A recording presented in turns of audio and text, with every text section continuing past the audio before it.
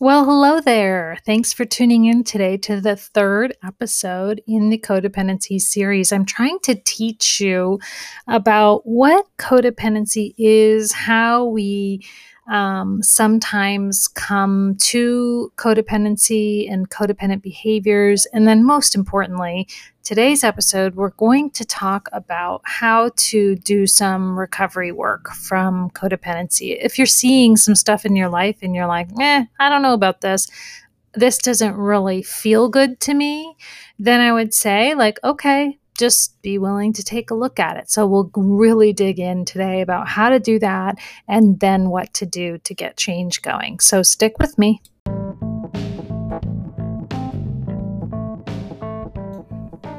You're listening to Take Out Therapy with your host, Rebecca Hunter. If you're into personal growth and fascinated by the human condition like I am, stick with me. In the next few minutes, I'll break down a common personal growth topic and give you some straightforward ideas for change. I'm a private practice therapist and online mental health educator, so I see a lot of popular topics both in and out of the therapy office that we all struggle with. I'm here to help with that. This podcast is not a substitute for therapy, but rather the musings of a therapist and an opportunity for information and a little bit of help. Okay, let's get to work. Hello, my friends. Thanks so much for joining me today as we really dig into solving the issue of codependency. If you've listened to the last couple episodes, and if you haven't, I hope you go back and do, because if you've listened to the past couple episodes, maybe you have come to the realization or solidified your own realization that you do have some codependency going on in your life, whether it's you or it's somebody else in your life. It's just good to know kind of sometimes when relationships don't feel good and we know they're not healthy, but we can't put our finger on what's a possible road for solution. That's kind of my point in this podcast is I just want to bring up issues or dynamics in our lives that just don't feel good. And then B, it's really important to me to try to help you wrap your brain around what change might look like for you. So hopefully today's episode is going to be really helpful for you if you have found that you have some codependent dynamics in some of your relationships. I called today's episode Recovery from Codependency. And what I mean by that is when we step out of codependency, we have a recovery of self. We get to be in a different kind of relationship with ourselves. We are less about the preoccupation of the other, if that makes sense. Because codependency is really kind of this it's a dependency on another person's actions or emotions in order for us to feel or behave in a stabilized way. So it's like if your emotional stability depends on the emotional stability of somebody in your life or their actions, you might look at that and say oh, well, that's kind of that dynamic in this relationship that doesn't feel good. So today, I want to teach you some ways to kind of take a look at that and get some change going, because then it's like you can live a life in which you get your own needs met. You can have it's very stressful trying to emotionally caretake or have somebody else emotionally caretake for us. It's really quite overwhelming and stressful, right? Because we're really trying to, well, in a lot of cases, we're trying to control the behavior of other people, whether we do that by being really nice to them, right? We're literally trying to control them. It's so that we can all have more more positive emotions. But you and I both know that's not really how it always ends up, because we know that a recovery from codependency is it's kind of freedom. right? That you don't have like that resentment and that very imbalanced feeling in your relationship. So it's just like less overwhelming, less relationship turmoil overall. It just really helps to be individuals in relationships. And I think sometimes, especially after being in a relationship with somebody like for a long time, sometimes like with our parents or with our siblings or with our spouses, right? We can get into some dynamics with our kids. Hello. We can get into some dynamics of codependency. So I think I'll just give you some ideas about any kind of change process, but particularly when we're dealing with something that's pretty triggering, which is codependency. And if you listen to the Roots of Codependency episode, which is a couple back, I really talk about the origins of codependent behavior. So it would make sense that if trauma is one of your origins for codependency, like it's pretty triggering to do some work around it. So if you need to, get some additional support. Obviously, this podcast is not a substitute for therapy, but rather to just help you learn about some of the dynamics of your life that might not feel so good or that feel really good and help you develop there. Um, in the process of healing codependency, I think it's very helpful to be in a good relationship with yourself. Like anytime you decide to embark upon personal growth, like you're going to need to be in a good relationship with yourself. You're going to need to practice patience and self-love. Change doesn't happen as fast as we would hope it would. And so sometimes it's kind of looking like things aren't changing when they actually are. So what I would say is like develop enough ability to just step back from your life and see what's happening on the regular basis.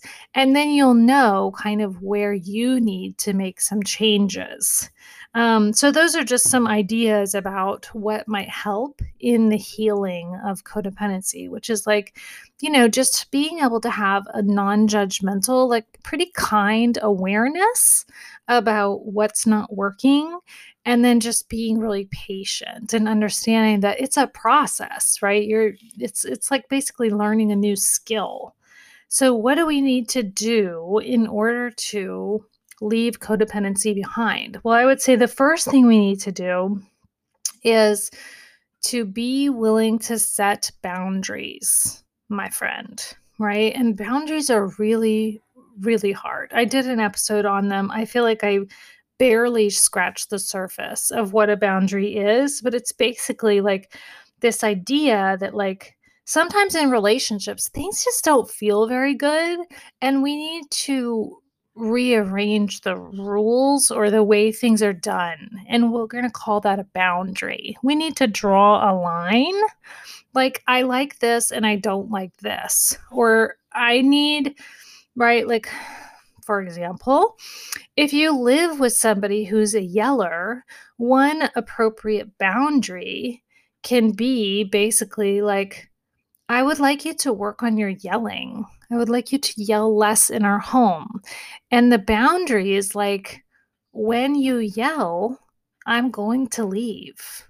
Like, I'm not going to stay in the room while you're yelling. Does that make sense? And so, again, I don't really want to get into this whole like deep dive into abusive relationships because I'm not going to go there. Like, I can't even scratch the surface in a short podcast like this. But what I'm saying is that, like, boundary is basically a line between what's okay and what's not okay with you in your relationships. And so, in order to stop kind of engaging in codependent patterns, we have to be willing to set some boundaries, which means if you don't want to do something anymore, then maybe just saying, like, I'm not going to be doing this anymore, and then just stop doing it, which means the most important person to set the boundary with is yourself. So sometimes work in codependency means that we're also really working on our relationship with ourself, right? Because we have to trust ourselves to know what's better for us than what's currently happening. We have to trust ourselves to know, like, well, why am I always so angry and resentful with this person? Does that make sense? So, for example, if what you realize is that you don't like your boss, and what you have come to understand is that you basically don't have very good boundaries around work, and that you've taught the people that you work with, including your boss, that you'll literally work anytime they get in touch with you, right? You might decide that that relationship doesn't work for you. You might decide, hey, I'm over functioning here, right? And you might have to set some different boundaries. And what I'm telling you is that sometimes people don't like when you set those new boundaries. Like, what do you mean you're not going to be available all the time? And you can just say, well, I didn't have very good boundaries around my work and home hours. And now I need to. Right. And so that's just one of the ways in which we can start to really look at some of the relationships in our lives and play around with the idea of setting boundaries. Okay. And that means too, setting boundaries with ourselves. And I'll get to that in a few minutes. But one thing that happens when we're working through codependency is we do tend to review our relationships, and not like, hey, how is everybody screwing me over now? But rather, what are the dynamics in the relationships that we're in? What are some of the roles that you play? If you listened a long time ago, I did an episode called The Drama Triangle, and that talks about kind of our roles in relationships. Like, if you tend to fall into the role of victim, you might have some codependency going on. Those two words are closely related. I can't stand the word victim, but it does. We do get really kind of victimized in codependency because we feel like we have to keep doing what we're doing in order for everybody else to be okay. And so that's a lot. That's a pretty heavy weight, and it just doesn't feel good. So, within the recovery process from codependency, we have to start to look at our relationships and deal with some unhealthy imbalance that might be taking place, right? I think the important thing to look at when we're looking at relationships is, how does the relationship make you feel, right? Like, how does it feel to play your role in whatever the relationship is? That is a really nice indicator of what some work is that might get to happen there. And then being willing to set boundaries, right? And then the last thing that I would say, and one of the most important things about doing any kind of personal growth, but particularly codependency, because when we start working on being less codependent, it feels kind of self-centered. And so I will just warn you that you might feel really selfish. One of the things that we know about codependent people, or people that, behave codependently within some of their relationships, is that they're nice people, right? But they typically aren't taking care of themselves as much as they're taking care of other people, my friend. And so what I would say is the number one place to start in your recovery from codependence is you got to start taking care of yourself. You have to start doing it from a place of self-compassion, which is not necessarily giving so much weight to guilt, but rather to be with yourself and understand that you have to take care of you, my friend. You have to nurture yourself. You are in a relationship with yourself. If you put that relationship last, it means you're going to be doing a lot of other people's work for them. Does that make sense? Because you won't really put yourself first. You'll put other people first. So self-care is really, really important here. And what I mean by that is setting boundaries. around what's okay with you and what's not okay with you. So I'm hoping that that really hits home and feels helpful, and it feels like maybe a good place to start. I gave you lots of ideas about just kind of being willing to just step back a little bit, and not always do the same things that you do. Just play around kind of with like, well, what happens when I don't do that for that person? Or what happens when I, sort of ask for things to be different? Just be willing to play around in your relationships and see if things could feel better, because that's the point, my friend, of this whole project is like, can we get to a place in life where we are in a good relationship with ourselves and it feels good, this life? That's what I want for you. That's why I'm doing this work. So digging into codependency is brave. And I would say, just like you're brave, first of all, for even being willing to work on yourself. Some people, they're not working on themselves, and that's okay. They're not ready yet, but you are. And so step right up to the plate, my friend, and continue being the badass that you are. But be nice to yourself in the process, okay? Support yourself in the fact that you're fine the way you are. You're fantastic, as a matter of fact. You're just getting better. That's all. I think people are really hard on themselves. And particularly, what we know is that people that have codependent behavior are really hard on themselves. So it's going to be a big project in getting into a relationship with yourself that's really nurturing when you recover from codependency. Because again, you're recovering yourself from the distraction of others. I will say, as a therapist who specializes in anxiety, I see a huge connection between codependency and anxiety, because frankly, it's really anxiety producing to get other people to feel the way you want them to feel all the time. Like, it's exhausting to keep everybody happy, don't you think? And so it's impossible as well, and it causes people anxiety. So look for that connection in your life. In the next couple of weeks, I'm going to be digging into anxiety. So stick around and we will keep doing our personal growth work. Thanks for showing up. I appreciate it. I'm right here beside you. I'm doing the work too.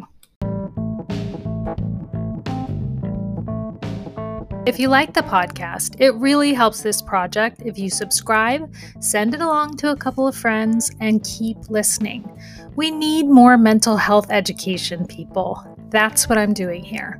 I have a lot of unpaid content that I put out, like this podcast, but I also have 2 paid programs. One for people who want to stop overthinking everything to death, and I also have an in-depth program for anxiety recovery. So if you want to dig into some work with me, get in touch. You can find me at RebeccaHunterMSW.com. That's an MSW because I have a master's in social work. A lot of people ask about that. And yes, I am a therapist, but this show is not meant as therapy, but rather education. Thanks for listening.